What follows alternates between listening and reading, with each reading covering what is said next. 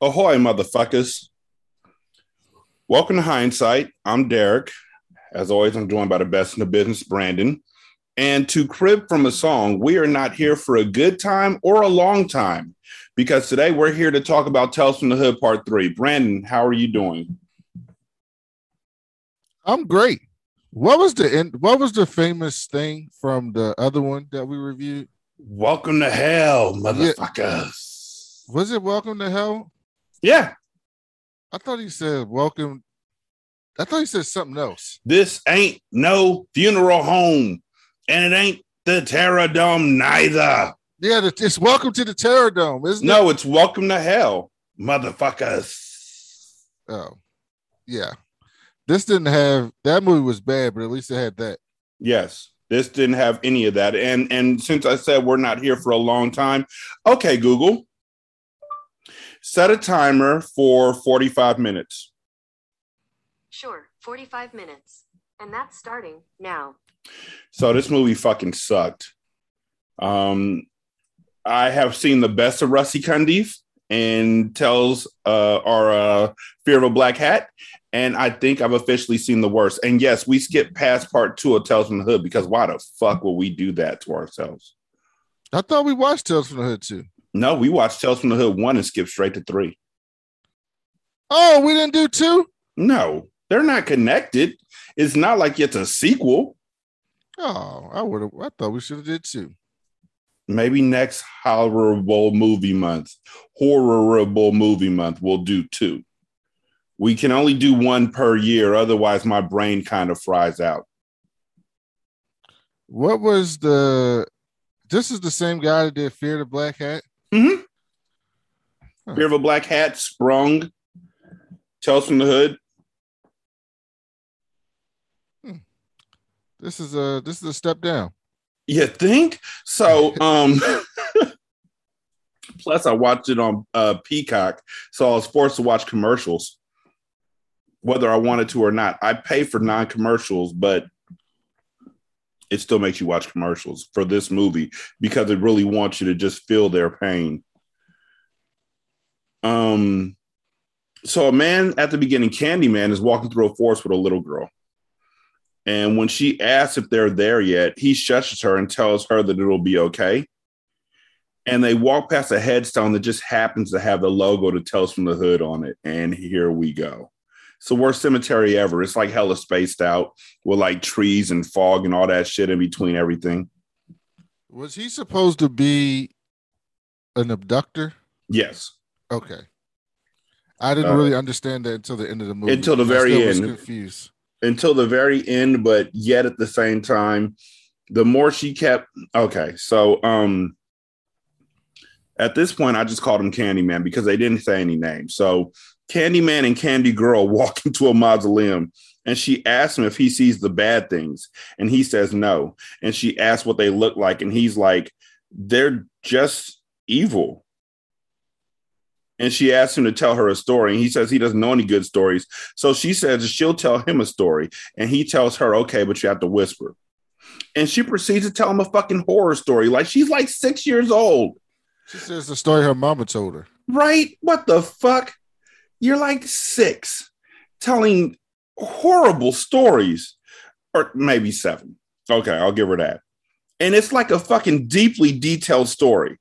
Like, even if we're watching in the movie, she has to be describing this to Candyman. So she has to describe the suits and the basketballs bouncing and the clown on the table and everything. And the fact that this story is about them trying to build a medical complex, she hasn't mentioned that. Like, come on now, dog. Come on, buddy. I will go. Maybe you'll help me as we go through this, but I wasn't sure. Tales from the Hood is supposed to have some type of like moral. Yeah, it's supposed to be like some type of thing you're supposed to learn from each story. Mm-hmm. Or message. I didn't know what any of them were except the last one or whatever one that was racist. No, that wasn't the last one. The one with the racist white guy, which was also horrible. That's the only one I understood. Mm-hmm. But I don't understand how they got to that point. Was this one anti-gentrification? Is that what this was? I have no clue. I thought that it was a black man doing a white man's job. an evil black man with an evil white man behind him trying to move a family that's hard up out of their home.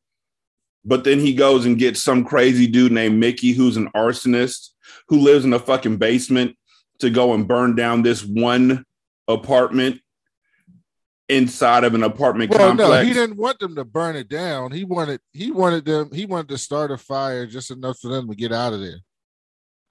If there's a grease fire and I go out and it doesn't burn my house down, you know what I'm gonna do? After the grease fire is gone, I'm gonna go back in. Also, if I'm the landlord of the fucking house or the apartment, I would be well aware that my smoke alarms don't work. That makes sense. Because upkeep's on me as a landlord, but he doesn't. And so this kid with cancer and his mom and his dad, because this black dude who looks like Chance the Rapper to me, walks into the building and he's like, hey, I'm gonna give you $10,000 to move the fuck out. And the black dude, the guy he's talking to is like, we're not moving out. And the kid behind him is his son with cancer, and he's bouncing the basketball. And the guy who offers $10,000 is like, can you stop bouncing that fucking ball? And I'm like, you yell at a boy with cancer to stop bouncing the ball in somebody else's house? Nigga, you want to get beat. And she's describing all this to Candyman in detail. I just want to keep bringing that out. And so he asked Mickey, like I said, to set this fire, this grease fire, which of course burns out of control. Why Mickey decides to set this up at night while everybody's asleep, I have no clue. But he sets it up while everybody's asleep. And of course, somehow the fire builds up in the house until they see it right before it's too late. And so they open up the window and the oxygen causes a fucking fireball to come through. And that sounds like something from Backdraft. What's Backdraft? Backdraft is a movie about firemen that came out in like 1992. And the villain was the fire.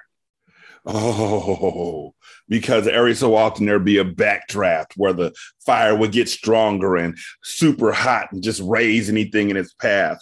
And that's what happened in this house. Even though when they walk into the fucking apartment, like the day after, there's like 2 scorch marks on the wall and nothing else is affected at all. And the mom's still alive. And the mom is still alive. This is important that the mom is still alive, because as he walks up, as this dude, David, we find out his name is, walks up to the apartment, the mom is being wheeled out saying, my baby, my husband, my husband, my baby. And we see that she's still alive, but she's got like 3rd-degree burns, 2nd-degree burns. And the dad and the son are both dead. They got the sheets pulled over them, so you know they're dead. And he goes home and he gets a telephone call, and it's just about a basketball bouncing, which, okay. If I answer the phone and there's a, He probably thought somebody was trolling him. Who the fuck would have known that this kid bounced the basketball? Anybody in that building?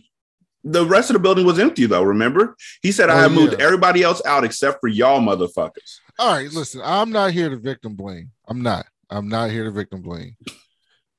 This family did not own this apartment. No, they did not. Clearly. It was literally a cash for keys situation. I give you cash, you give me the keys and get the fuck out. You don't have a choice. What? Yeah, they didn't have it. Like, I was very confused to what they were fighting against. Like, this was me not trying to, I swear to you, I'm not trying to victim blame. But if I rent to a place and the owner is like, hey man, at the end of your lease, you got to go because I'm selling this. You got to go. You got to go. Like, I don't know what you were fighting. So otherwise, you're a squatter. Like, this is like when somebody's getting evicted and they're just like, I'm not going to go. This is the point they're at. This is why I was confused about the message. Like, and maybe they just did a bad job of explaining it, but them niggas didn't have to give you any money. They could just tell you to go. Mm-hmm. Like, you can just go. Like, get out of here. And you're the last one living in this building. Mm-hmm. This 5-6 story building probably got 150 units. You're the only people living in there. Mm-hmm. Like, I was very confused about like the morality of this story. Like, I get what they were trying to go against. I think they were trying to do like some type of gentrification thing, but it would have worked much better If, I mean, they're talking. Okay, let's say that they're talking about gentrification. That's cool, but the thing that they're building in the place of this project is a fucking hospital. Like, well, they dude, tried to if make they that said a parking ambiguous. lot, then I would have been like, okay, you're a villain. But he's building a medical complex. No, they tried to make that ambiguous because the father says, "How do I know you're building a medical complex? You could be just building new apartments that you're going to charge way more money for." Yeah, because the dude had the flyer with the medical complex on it, but it doesn't matter. We could talk about this after you get the fuck out. Like, yeah, like if they would have made it where like these people owned a house on this block or area, and they're like, "Yeah, we bought up everybody else in the neighborhood, like blockbusters, and we're busting this block so we can, bring in new people or build something." And they're like, "No, we're not." Then leaving. you'd We're have a staying in our clear ground." idea who the good guy and who the villain were in Yeah, this and I'm like, situation. okay, I get it. But they were like, they rent here. And I was like, yeah, I feel bad that your son has cancer, but I don't know what you're supposed to do if the landlord who owns the building is like, I want to do something different. My son has cancer. I see that. He also is bouncing a basketball, which goes against the laws of my apartment complex. But it was funny. He told the kid to stop bouncing the goddamn ball. Because that shit's annoying when you're trying to talk. And it wasn't even a leather ball. It was like a rubber ball. So it kept making that boing, boing, boing sound. That shit sounded like a kickball. So then after that, he calls the number back after after the basketball's bouncing. And the basketball bouncing thing, at first I thought it was kind of like the Where's My Golden Arm horror story that we all knew from when we were a kid and shit. And then he calls the number back and he gets a voicemail that says, well, before he calls the number back, he looks at his call list and we see that he has a call from Rusty Cundiff, who's the guy who wrote the fucking movie. What? Rusty Cundiff's name was on there? Yeah, his name was on the call list. I was like, okay. And so then he calls the number back and he gets a voicemail that says, you've reached the Bradford residence. We're not available right now because you burned us alive. But then we find out the next day after this motherfucker goes to see Mickey and Mickey's celebrating the family leave. And so Mickey's getting a drink out of the refrigerator when this motherfucker David takes his gloves off to pull out a gun and murder Mickey. Why take the glove off to put fingerprints on the gun that you're going to murder Mickey with? Because, you're going to keep the gun. Yeah, and he also kept Mickey's lighter because, evidence. And so he calls to the hospital to check in on Stacy. That's her name, Stacy Bradford. That's the mom's name. And after that, he gets a call from the white guy who's celebrating the escrow closing on Ruby Gates. That's the name of the complex. If y'all don't know, Ruby Gates wasn't that the first little black girl who who desegregated the schools? I do think that is it. Yes. Hey, Google, who's Ruby Gates? According to 1859 Oregon's Magazine, a Salem native, Gates began creating and selling. No, she didn't. Shut the fuck up. Bakery, Sweet Organics in Portland. That ain't it. No, that ain't it. Not a person. Ruby Gates, wasn't that the person who desegregated the schools? It has to be a person. Like everything Rusty does has a reason. I don't think that's her name. I know who you're talking about. I don't think that's her name. Oh, okay. Well, Anyhow, he calls the ICU and asks about Stacy Bradford, and they tell her that Stacy passed away. They tell him that Stacy passed away about 20 minutes earlier, which means literally there's no way. Ruby Bridges. Ruby Bridges. Ruby Bridges. Okay. I knew it was Ruby something. But because she passed away like 20 minutes earlier, there's literally no way that she could have been the one on that voicemail saying, you burnt us up, motherfuckers. Because she was still alive. So she couldn't have supernaturally done that. That made no sense. And that night, David sees the basketball boy again, but he vanishes. And then he gets a call, and it's a basketball bouncing. So he screams out, "Who the fuck is this?" And his phone catches fire, burning his hand up. So he goes to the fucking apartment where he just murdered a family, and he hears the basketball, which bounces down the stairs. So he pulls out the gun that he killed Mickey with and walks in thinking that it's Stacey Bradford's brother fucking with him because this nigga big dumb. And then the ball comes bouncing up to him with badass CGI, and the door creaks open and lights start flashing, and the screaming of the wife, child, and father could be heard. And this is still that little girl telling this story. Mm-hmm. They want us to know that a 7-year-old girl is telling with this detail. You can hear the screams. I'm like, shut the fuck up with this story. We're in a dark ass mausoleum looking place. And David opens the closet and the clown pops out. And then a little clown is telling him to pick it up. And then the closet closes on its own. And instead of leaving, this motherfucker's still talking shit, talking about all the bullets he has for all of them. But nigga, you used 6 of them on Mickey. So you ain't got. He much went left. from acting like he cared. He wasn't even trying to be like, "Yo, I wasn't trying to kill." He wasn't even trying to like reason with the ghost. He immediately went to "fuck y'all." Mm-hmm. Everybody went immediately to Jerome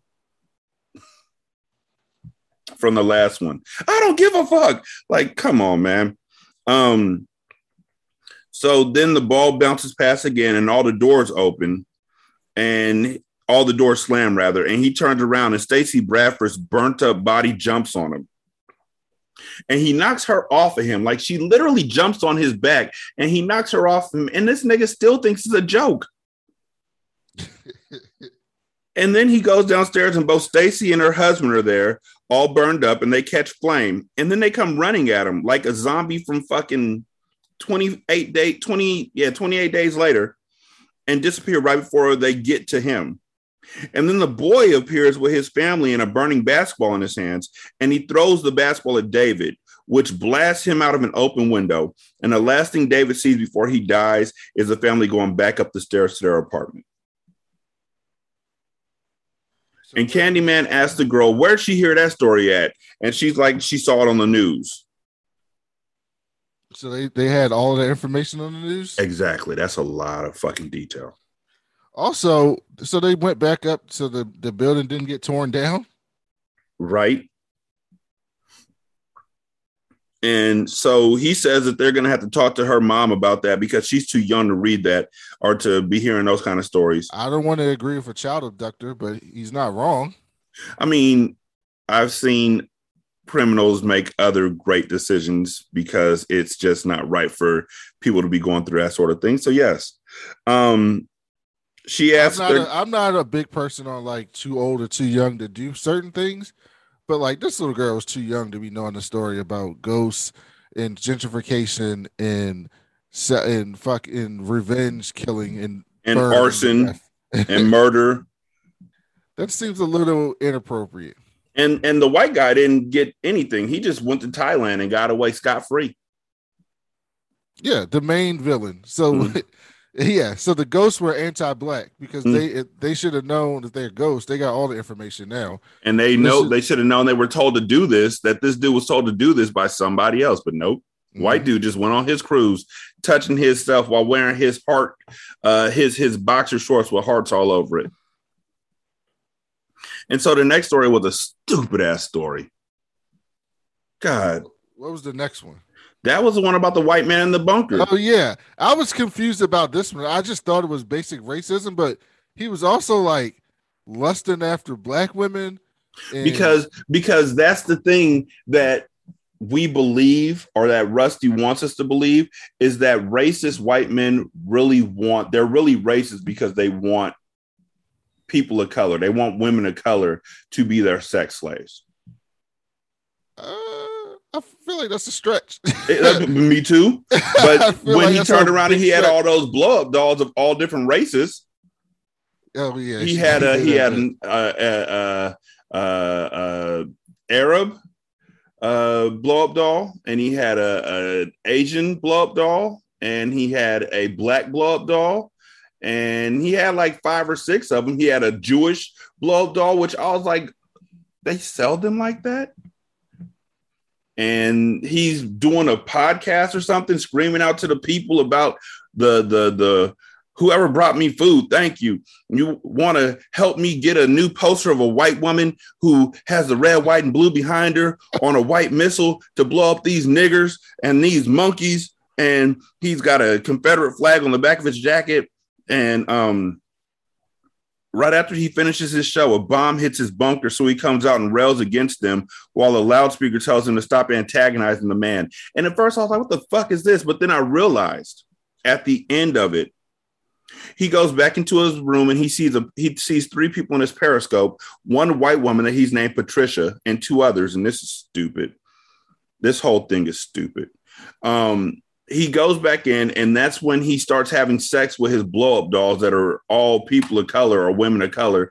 And he has sex with them so hard against a concrete wall that he jams his dick against the wall and explodes the black blow-up doll. And jams his dick. I want y'all to know this. And then he falls to the ground dick first. So his dick should be broken. And so he gets back onto the loudspeaker and he starts asking again for blow-up dolls and people. And then you see somebody on the outside hold up a watch and hit the mute. So then the loudspeaker gets muted.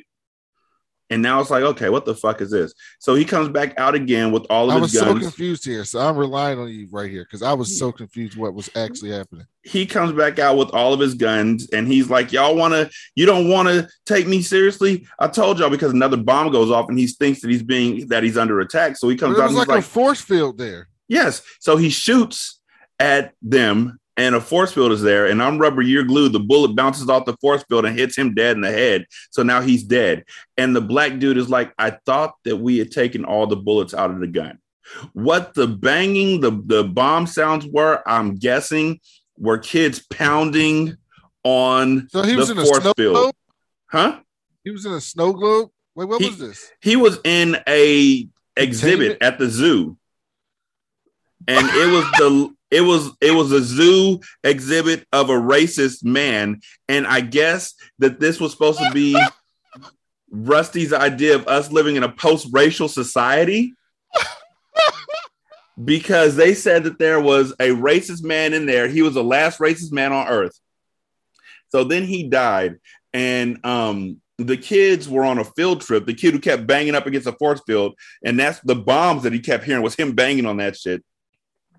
The podcast he thought he was doing was just him yelling in the loudspeaker so people outside could hear his racist rhetoric, because, again, he's the last racist on earth. And then the kids are like, can we go see the last misogynist on earth? And the teacher's like, yeah, we got 20 minutes before the zoo closes. And they go to see the last misogynist on earth. I got to say, I did not pick this up at all when I was watching this part. I don't know if I like drifted off or something. I fucking think that's hilarious. That would be an incredible skit. It would be an incredible skit, but it doesn't. Within Tales from the Hood, within this movie, I was like, what the fuck is this supposed to be? Like, I would have laughed if this was on like Key and Peele or something like that, but this is supposed to be a horror movie. This isn't scary. This is just stupid. That was, oh my gosh, I did not pick that up. That is fantastic. And I don't know who that white man was, but I really do think he was the MVP of the movie. Yeah, he was selling it. He sold the shit out of it. Like, he did an excellent job. I think he called one of the dolls like LaQuanda or something. He gave it like a very stereotypical black name. Yes. Like something. I can't even remember what the name of it was. But it was like LaQuance or something like that. Okay. I thought that was great. So that was so great. That was Frederick Allen who played that role. I don't know any of these actors in this movie. Me neither. But it's important that I let you know that. Well, I take that back. Oh no, I take that back again, because I thought that Miss Benoit, they don't even show her in IMDb, so I can't even check to see. But I thought that she was Lynn Whitfield. No, that wasn't Lynn Whitfield. I'm gonna look. I'm gonna just see who Miss Benoit is. It was Lynn Whitfield, Marie Benoit. Oh, I'm okay. about to say she looked like her. I was like, okay. So then the little girl finishes telling this story about a white man in an exhibition, and the abductor is like, is that real? And she's like, yeah, my mom told me so. And she asks him if her mom's okay, and he says yes. So she tells another story about a singer named Chella and a guy named Park. Chella loses her job as a backup singer, and Park wants to be her manager, so he takes her to the house of Miss Benoit. And Miss Benoit tells them both that she likes having beautiful things around her, like Park. She also tells them that in her younger days, she would have seduced them both. And she sends Park to go get her blood and tells Shella that she's anemic. And then tells her in the next sentence, you should stop messing around and fuck Park, which they do. This is like 3 minutes after they've met, as far as we can tell on this segment of the movie. Mm-hmm. So then after that,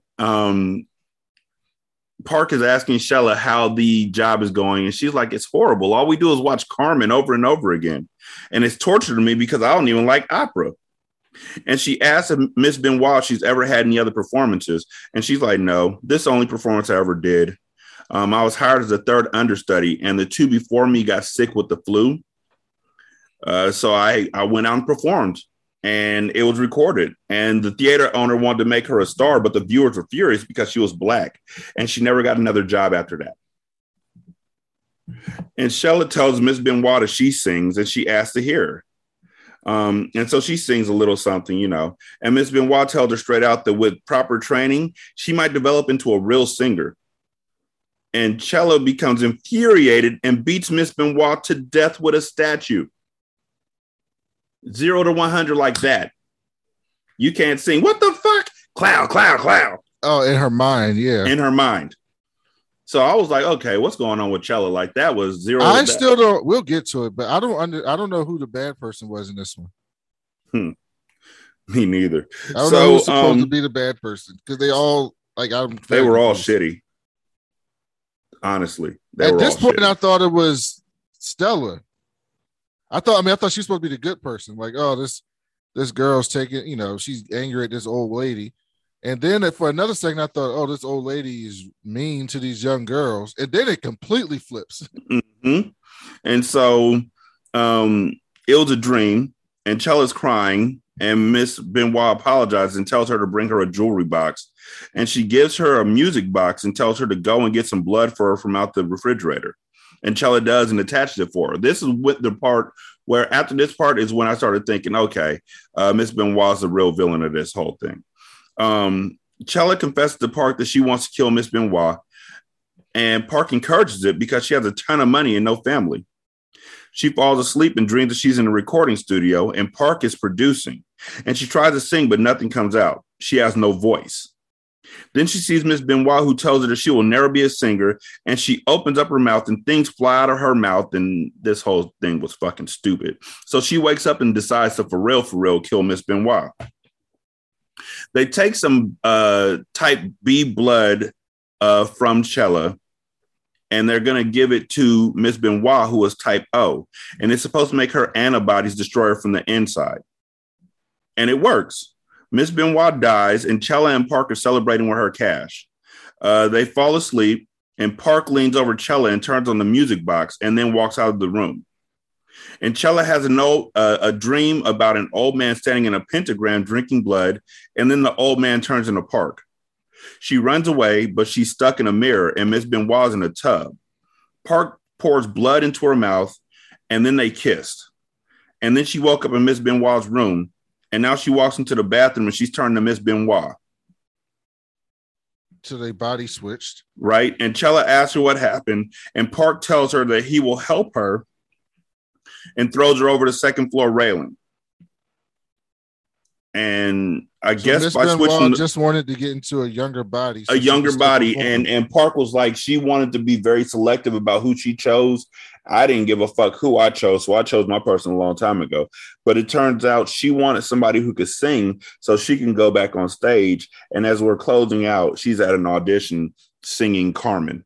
the same opera song that we heard over and over again, is being played horribly bad as as she tries to lip sync it, and it's but awful. what was the message of this story?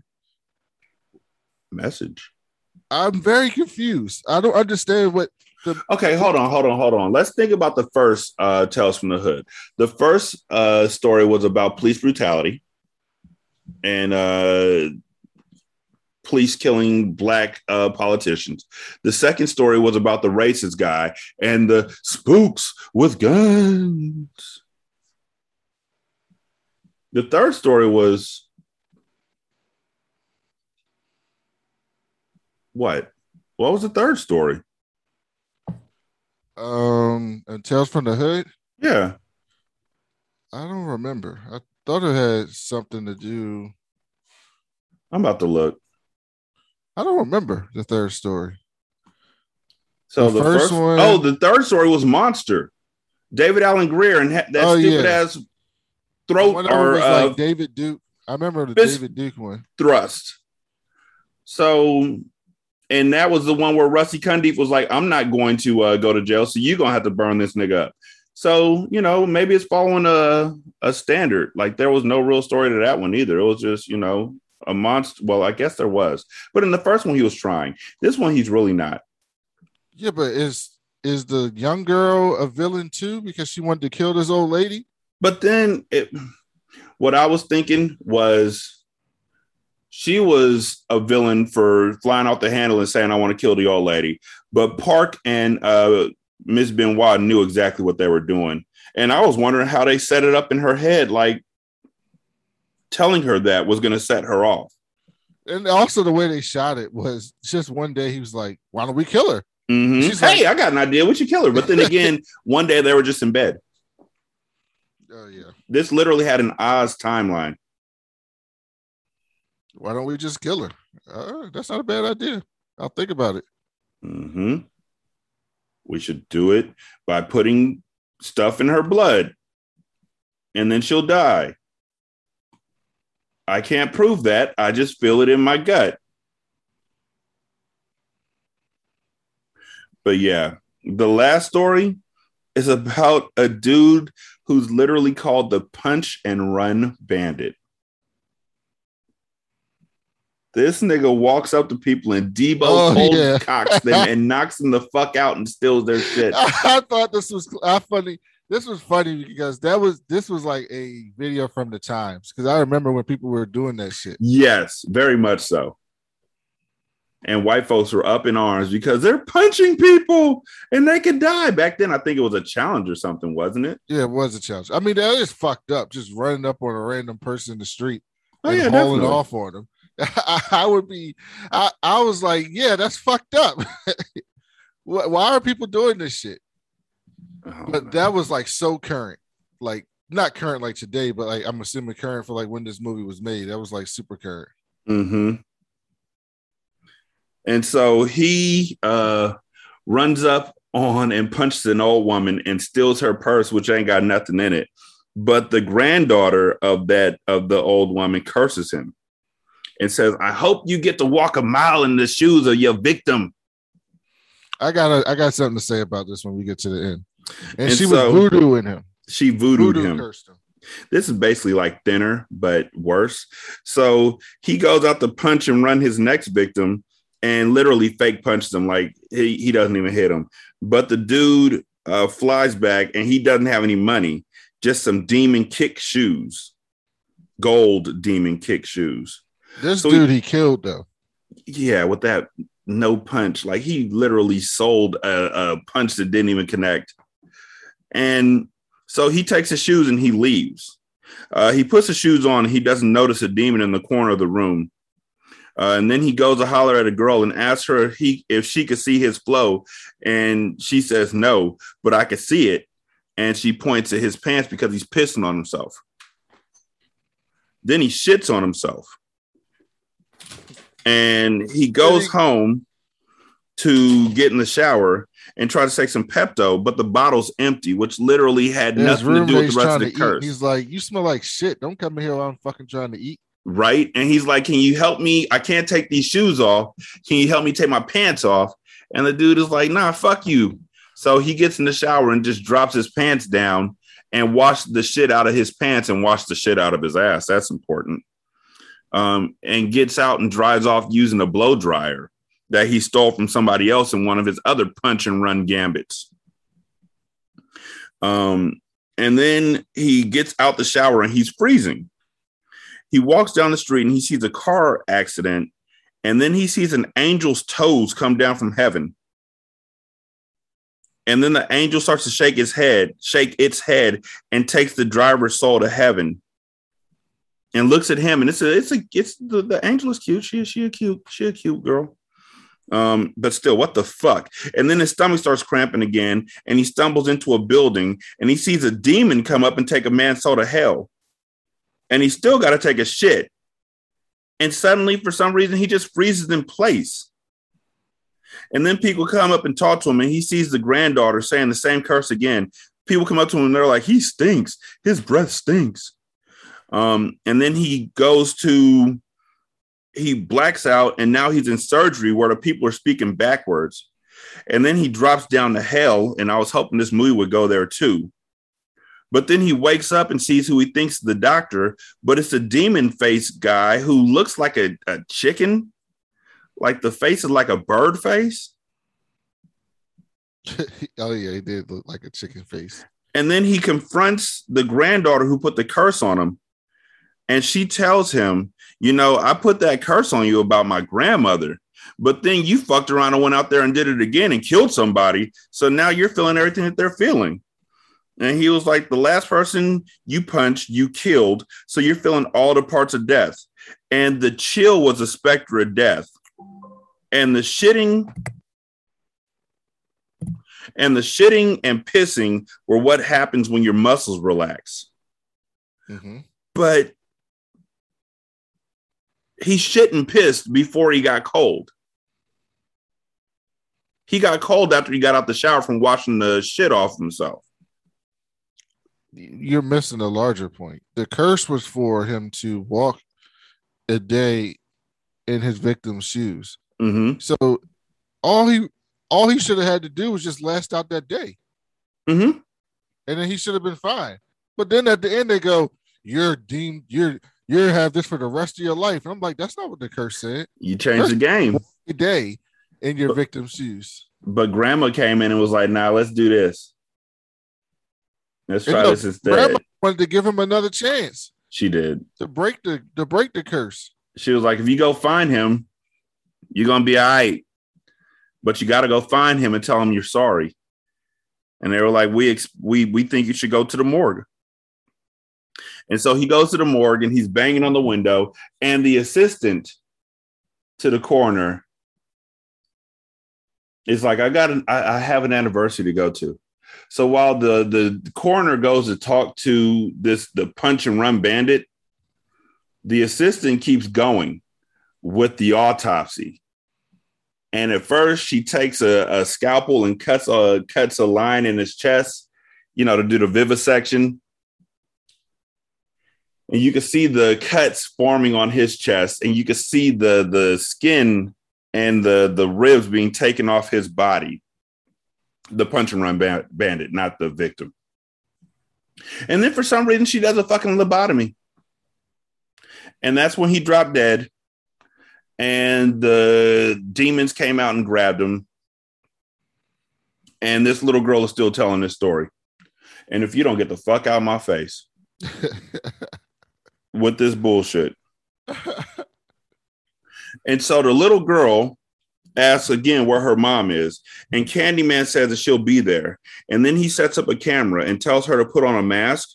And that's when we find out for real that he kidnapped her. And she tells him that the bad things are really close, and that the reason that she's so heavy is that she isn't human. She thinks she's something else. Then she says again that the bad things are coming, and he says that is why he wants her to bend down and stay low. And he pulls out a sledgehammer to kill her. But she tells him you can only kill them once. And all of his victims come out and their heads fall off and they scream. And he begs him to stop. And she says no. So he runs away. And then they come with axes and they kill him. But before they kill him, she looks him in his eye and she says, William, administrator of nightmares, killers of dreams. Welcome to hell, motherfucker. So she's a demon? Is she She's Mr. a demon. Sims' Yes. daughter? Yes, that's what they're saying. That she's Sim's daughter, and her eyes are all aflame, and she looks like fucking Ghost Rider with a painted up face. And they chop his head off, and she dies. And thank God this movie's over. Mm-hmm. That's what happened. 43 minutes, Brandon. 43 minutes. What's next? So next up is Killer Clowns from Outer Space, and we'll be joined by V from Frowntown, from the Frowntown podcast, and by the homie Q. We're gonna be joined by Quan to watch Killer Clowns from Outer Space, which is, I'm quite sure it's not gonna fuck me up the way it fucked me up when I was a kid, but it might. It might. But you could check us out you can leave a review on Podchaser, copy that, paste it on the Apple Podcast, copy that, paste that on the Good Pods. You can hit up Brandon on Twitter at that cool black nerd. Black is BLK. I'm on Twitter at Rashani. The show is Hindsight Reviews. That's REVUES. You can email the show at hindsightmoviereviews@gmail.com. And again, that's REVUES. And you can donate to the show at patreon.com/single simulcast or at buymeacoffee.com/SScast or on our Good Pods page. You can just go to the tip jar and help us out there. All money goes towards books and movies. Books for Ratchet Book Club, movies for Hindsight. I think that's about it. Brandon, you got anything else? No, that's it for me. Cool. Thank y'all so much for listening. We greatly do appreciate it. Damn, I hated that movie. Y'all be good. I'm going to holler at you later. Peace. Peace.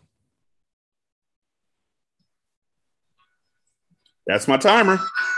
Time just Perfect ran time. out. Dead serious.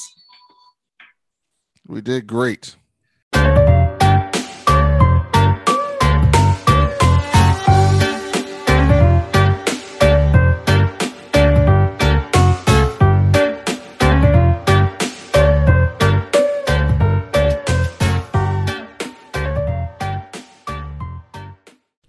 The music for Hindsight is Coffee by Cambo Smith, and it's from the Free Music Archive. This is Single Simulcast.